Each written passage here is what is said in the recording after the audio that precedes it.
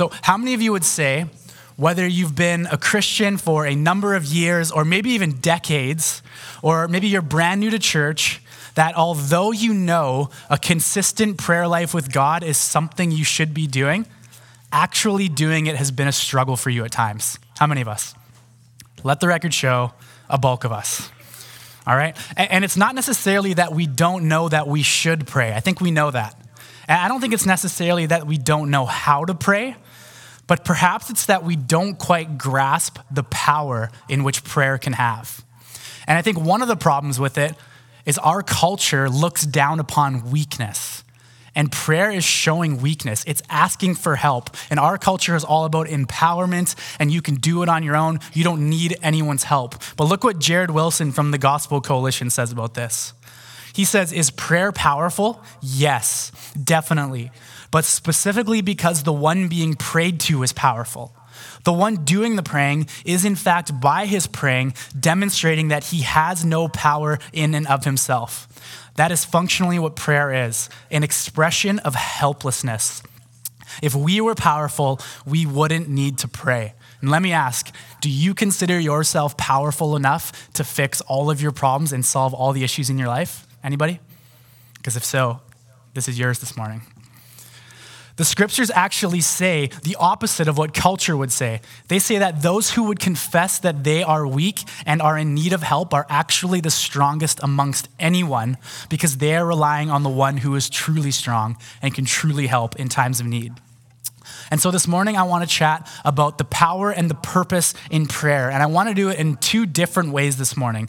In one way, we're going to do it in a real pragmatic, practical, academic sense. And we're going to do that by looking at the early church in the book of Acts and seeing how they prayed and what they prayed for. So that might be a framework for us on what we should be praying for. But before we do that, I want to set things up by looking at prayer at a more theological level, through a more theological lens, and seeing what the scriptures say about how we can commune with our Father. But before we do that, it would be such a disservice if I didn't pray before we talked about prayer. So let's pray. Jesus, we thank you for this morning. We thank you so much for your cross and the finished work on the cross for us.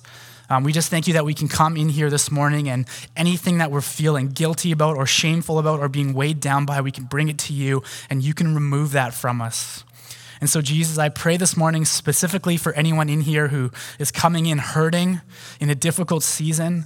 I just pray for boldness for them this morning to just seek prayer and seek help and seek your face. And I just pray that you would come alongside them and really give us a great confidence in you today. We pray these things in Jesus' name. Amen. Amen. So I've broken down the prayers in the book of Acts into 9 different categories of things they pray for, and we're going to look at that shortly. But while I'm speaking about other things, I encourage you all to be praying inwardly to the Holy Spirit and asking, what are some things that I should be praying into more than I am right now? And then at the end of the sermon, we're going to have an opportunity to do that. But before we get to the real practical aspects, I want to address some insights and honestly, tensions around prayer that you see when you get into scripture so that we can see the true power that prayer possesses and the purpose that it has in our walk with God. So let me show you what I mean here. Ephesians 1, we'll start in verse 3. It says this, "Blessed be the God and Father of our Lord Jesus Christ, who has blessed us in Christ with every spiritual blessing in the heavenly places, even as he chose us in him before the foundation of the world, that we should be holy and blameless before him." So we read that before the foundation of the earth was laid, he chose those who believe to be holy and blameless before him because of Jesus Christ. So if you are chosen in him before the foundation of the world to be holy and blameless, what role do you have in being holy and blameless? It's pretty simple. None. It was decided before you were even born. Let's keep going. Verse 5. "In love, he predestined us for adoption to himself as sons through Jesus Christ, according to the purpose of his will, to the praise of his glorious grace, with which he has blessed us in the beloved. In him we have redemption through his blood, the forgiveness of our trespasses, according to the riches of his grace, which he lavished upon us in all wisdom and insight, making known to us the mystery of his will." So this great mystery that before time began God predestines us to be his adopted sons and daughters, to present us as holy and blameless by no work of our own, but only through the work of Jesus Christ. Did we just hear that we had it made known to us, or did God make it known to us? God made it known to us. We're the passive element here, okay? So what we're reading in Ephesians 1 and many other places in scriptures is that God is sovereign over all things. He works all things according to his will. And it's very clear in this text that salvation belongs to God and that he, before the foundation of the earth was laid, predestined his sons and daughters. And if that's true, if God has already determined who his sons and daughters would be, then why pray for people who don't believe in him? Like, why do I pray earnestly and often tearfully for people in my life who I love, hoping that God would reveal Jesus to their hearts? Why? All while knowing that he has already predetermined who was going to believe in him long before the foundation of the world. In fact, it gets much more tense and complex than this if you get further into the scriptures. I'll give you a few examples. Proverbs 16:33 essentially says that the roll of the dice, the outcome, has already been figured out by God. Proverbs 16:9 says, the heart of man plans his way, but the Lord establishes his steps. Psalm 115 in talking about his sovereignness as well. Why should the nations say, where is their God? Our God is in the heavens. He does all that he pleases. You know, in Matthew, Jesus actually says in chapter 6 that a bird flies or falls out of the sky by the word of God's mouth, and that a flower blooms in the field or does not bloom in the field at the command of the sovereign God. See, it's the understanding of the original readers of this text, and it's our biblical understanding today that God is sovereign over everything, that he reigns and rules over everything, and he has a plan already in place for everything. And if this is true, and it is biblically true, why pray? If God has already decided, he's decided whether he's going to save certain people, whether he's going to do something or not do something. Why does it matter if I pray or not, if the outcome God desires is going to happen anyways? Let me give you one more example, a couple more, but one specifically about this tension that's created here. We know in the scriptures that God is portrayed as being clearly sovereign, but then God's people constantly ask him for things. They ask him for things personally. They ask him for things for others. They ask him to do things. They ask him not to do certain things. And here's the thing, God listens. Look with me at Exodus 32. Exodus 32. So this is right after Moses led God's people out of slavery. We'll pick it up in verse 9. It'll be on the screen as well. It says this, and the Lord said to Moses, I have seen this people, and behold, it is a stiff-necked people. Now, therefore, let me alone, that my wrath may burn hot against them, and I may consume them, in order that I may make a great nation of you. So what's happened here is God has just led his promised people out of slavery. He literally splits the Red Sea in half. They walk through it to freedom, and mere moments later, they've taken all of the gold that they have, they've boiled it down, and they've made a golden calf, and then are worshiping that as God. And just a side note about this story, this isn't even what this sermon is about today, but something I've always found fascinating is that they make a calf. Like, why not a lion, a bull, a wolf, something powerful? They choose to worship a calf. Like, if you're going to worship something, don't you want it to give off some sort of awe or power or create a bit of fear and confidence in you? They choose to worship a calf, which just seems ridiculous. And it makes me think that God in this moment is showing us just how ridiculous it is when we worship something other than him. And oftentimes within the brokenness of our lives, the things we worship instead of him can be really ridiculous. But that's not what the sermon's about. So God comes to Moses and he says, get behind a rock, go hide, I'm gonna destroy everyone, and then I'll come back and I'll start over with you. He even tells Moses, don't try to talk me out of this. I'm the sovereign God. I've already made up my mind. I'm taking everyone out. I'm coming back and I'll start over with you. This is the command of the Lord. But watch what Moses does here. Verse 11. But Moses implored the Lord his God and said, O Lord, why does your wrath burn hot against your people, whom you have brought out of the land of Egypt with great power and with a mighty hand? Why should the Egyptians say, with evil intent did he bring them out to kill them in the mountains and to consume them from the face of the earth? Turn from your burning anger and relent from this disaster against your people. Remember Abraham, Isaac, and Israel, your servants, to whom you swore by your own self and said to them, I will multiply your offspring as the stars of the heaven, and all this land that I have promised I will give to your offspring, and they shall inherit it forever. And the Lord relented from this disaster. So God sovereignly says, Moses, go hide. I've made up my mind. I'm killing everyone. I'm sovereign over all things. This is my plan. But Moses implores him and says, don't do this. He begs, he prays, don't do this. And God listens and relents. So the sovereign God over all things, who sees all, knows all, the future, past, and present aren't just places he knows about, but are places he is right now. God, who's outside of time, says, I'm going to destroy everyone when he knows full and well he's not going to destroy everyone. See the tension there? Let me give you a few more examples here.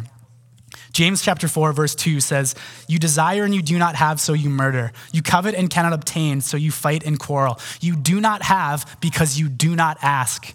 Is it not an implication of this text that you don't have because you don't ask? Or how about Luke 11, verse 9 says, and I tell you, ask and it will be given to you. Seek and you will find. Knock and it will be open to you. For everyone who asks receives, and the one who seeks finds, and the one who knocks it will be opened. See, this is very much the inerrant word of God as the texts about his sovereignty are. It's just as much scripture. In fact, if you got into the full parable of Luke 11, and I recommend doing that sometime this week, you'll see that Jesus says, ask, but not just ask, persistently ask. He's basically saying, knock on my door all night long, bother me, pester me with your requests. And I think that's the easy part, but where some of us fall off the rails is he doesn't just say ask, but he says ask and seek. So not only do we persistently ask, but we should be persistently seeking, putting action to our prayer. What are we seeking? Well, it's Jesus. It's getting to know Jesus. We're not just to pray and sit there and twiddle our thumbs and wait around for something to happen. We're to persistently ask and persistently seek, knocking on the door again and again. And let me point out a few breakdowns in regards to the power of prayer and prayer in our lives and why maybe we don't see the full effects of the power of prayer. One of the first ones is persistently asking for things that have nothing to do with the kingdom of God. Like selfishly asking for things, revealing that our heart is seeking something other than God as of first importance. And when we don't care about who Jesus is or what the will of God is, this is how we pray. You know, we have no concern for the Lord, no concern for what he wants. This is what I want. I'm going to pray for it. I'm going to be frustrated when I don't get it. You know, with my limited view, with what I know what I want. And I think this is a problem that hinders us really from seeing the power of prayer. And here's how I think it plays out again and again. Like some of us get stuck in the same cycles over and over. We pray something like, Lord, take this thing about me. Take this thing away from me. Do something here. I've been struggling with this sin for so long and I can't seem to shake it.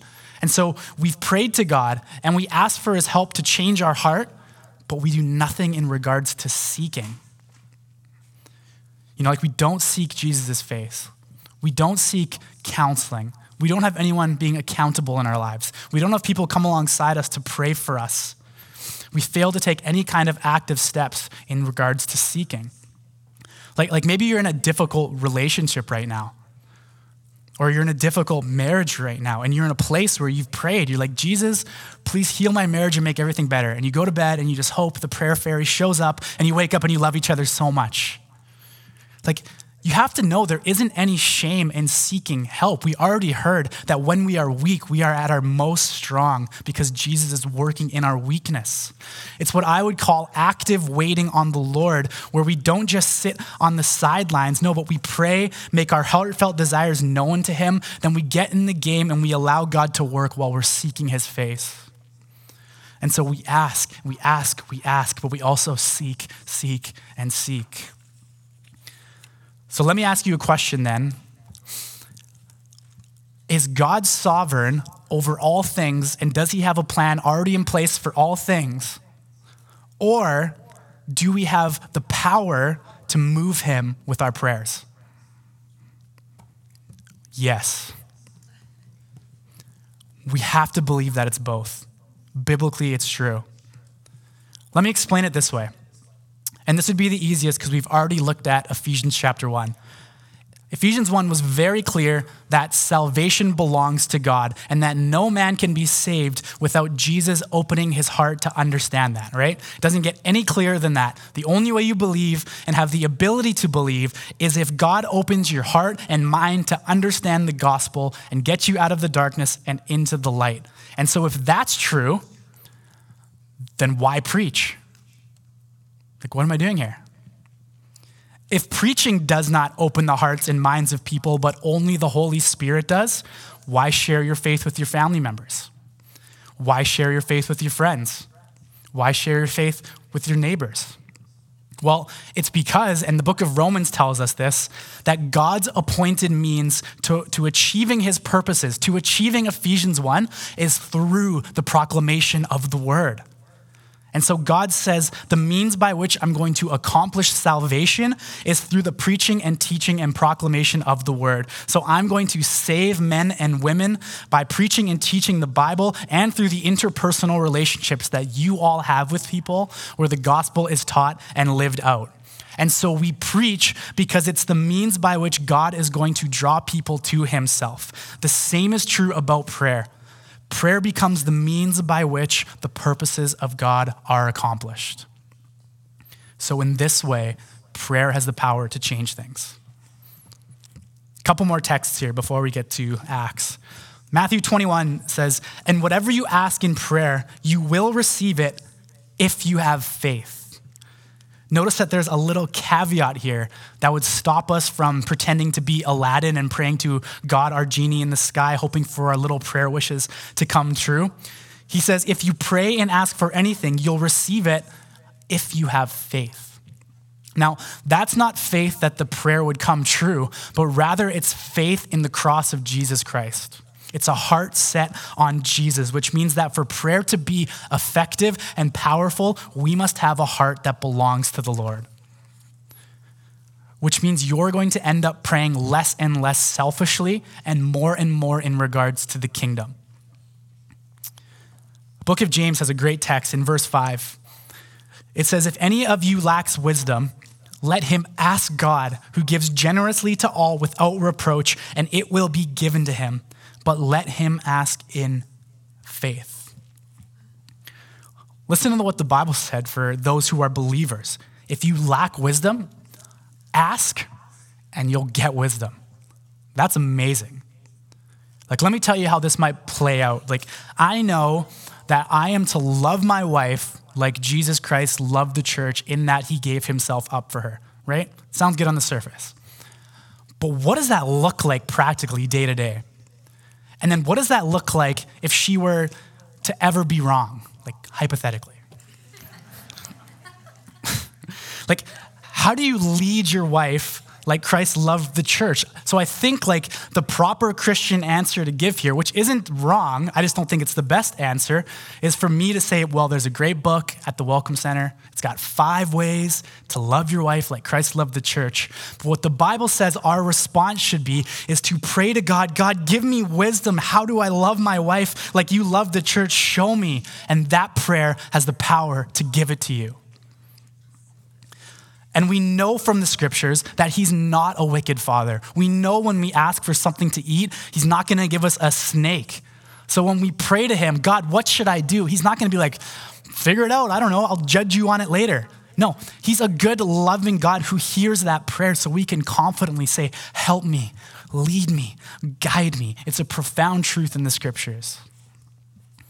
And so with that in mind, that God is sovereign over all things, but he is a loving God who was moved by the prayers of his people, I want us to look at how prayer was used specifically in the life of the early church in the book of Acts, so that it might shape our hearts to know the power and purpose of prayer. Look, we already read that little caveat. If you have faith, ask and it will be given to you. These men and women in the book of Acts had more faith than we could possibly imagine. And so it's good for us to learn from them what powerful men and women of faith prayed for, so we might know what we should be praying for.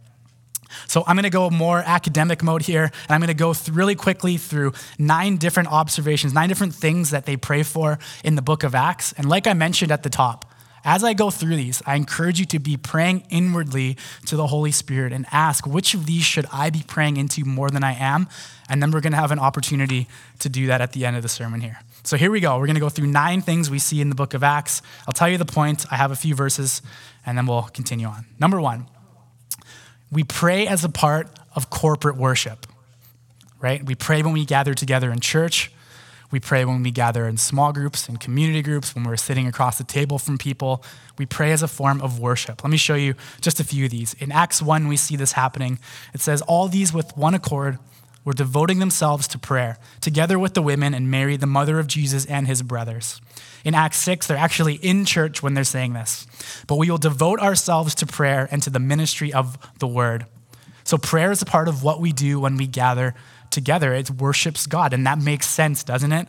Like, we're the people of God. When we gather, should we not commune with God? Yeah. Number 2, we pray for repentance and forgiveness. See, we as Christians, because of the finished work on the cross by Jesus Christ, we have the privilege of getting to run to him anytime, no matter what, no matter how messy we might be. And we can ask him through prayer for forgiveness, and he will grant it to us, and he will give us the power to repent from that. Look what Peter tells Simon in Acts chapter 8. He says, repent therefore of this wickedness of yours and pray to the Lord that if possible, the intent of your heart may be forgiven you. And a few verses later, if you got into Acts 8, Simon actually asks Peter to pray for his forgiveness also. So it's a good example for us that when a brother or sister in Christ repents and is seeking forgiveness, we too should be praying for that brother or sister. It's not that our prayer brings the forgiveness, but through the power of prayer, we talk to our Father in heaven about the condition of the heart and ask Jesus to transform it. Jesus demonstrates this when he's praying for Peter. We learned last week that Jesus is praying for each of us right now.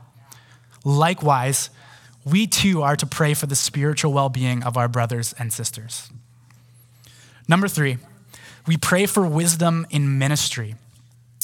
And this one's big, and if you have some time that you set aside to prayer and your list is empty for whatever reason, man, at the Shore Church, we would love if you would just pray for us as a ministry.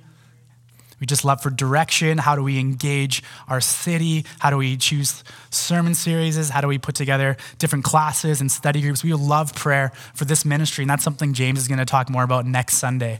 But we see all kinds of evidence of this in the book of Acts, of them praying for their ministries. In Acts chapter 1, they are replacing Judas among the 12, so they pray to God. They give it to God to give them wisdom of who to come into that place of ministry. In Acts 14, they pray for the new elders of their church. In Acts 13, they pray for the people of their church who are being sent off into mission. So we pray for wisdom in ministry. Number 4, we pray for boldness and growth in mission. This one, we need a lot of help in, right? Like, even the thought kind of makes us nervous about sharing our faith with our neighbors or our friends or our coworkers. We need Jesus' help in that. And here in Acts 4, we'll pick it up in the middle of a prayer while they are praying for this. It says, and now, Lord, look upon their threats and grant to your servants to continue to speak your word with all boldness, while you stretch out your hand to heal, and signs and wonders are performed through the name of your holy servant Jesus. And when they had prayed, the place in which they were gathered together was shaken, and they were all filled with the Holy Spirit and continued to speak the word of God with boldness. So we pray for that boldness in our lives as well. Number 5, we pray for miracles and healing. And for whatever reason, I feel like this one's really personal for us, and this is something that we need to be praying about. I don't know what you might be walking in here, but I think there's a lot of healing that needs to be done, whether it's physical healing, spiritual, emotional. We need to be a place that acts as like a hospital where people can come and be prayed for, because healing is a real thing. It's a real thing that can happen. God might want to heal you today. And keep this in mind when we go into our time of response. If you need healing for something, I encourage you to come forward and seek prayer from our prayer team. We see all kinds of examples in Acts. We actually see Peter praying for a girl named Tabitha who died, and he prays for her and she raises from the dead. We see Paul praying for people constantly and healing multiple people from just deathly diseases and sicknesses. And so we gotta pray for healing. Number 6, we pray for those in difficult seasons. We see this in Acts 12 when Peter's actually in prison having a really hard time. At that very moment, the church is gathered together praying for their brother Peter.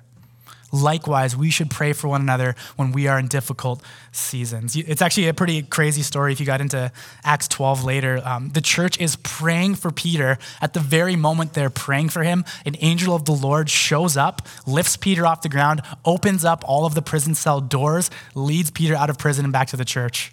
Like, pretty incredible. And so we got to likewise pray for one another in difficult seasons. Number 7, similarly, we pray in our difficult seasons. This should be the first thing we do. I know your mom's probably got good advice. Your spouse has good advice. Your friends have good advice. The first place we should turn is to God in this.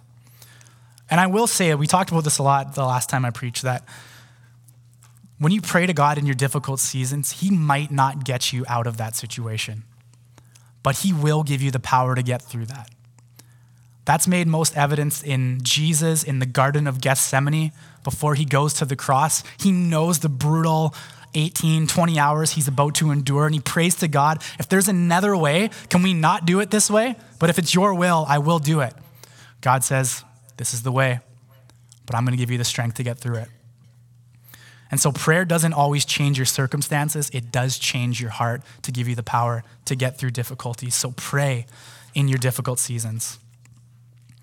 Number 8, pray for your enemies. Ooh, this one's tough.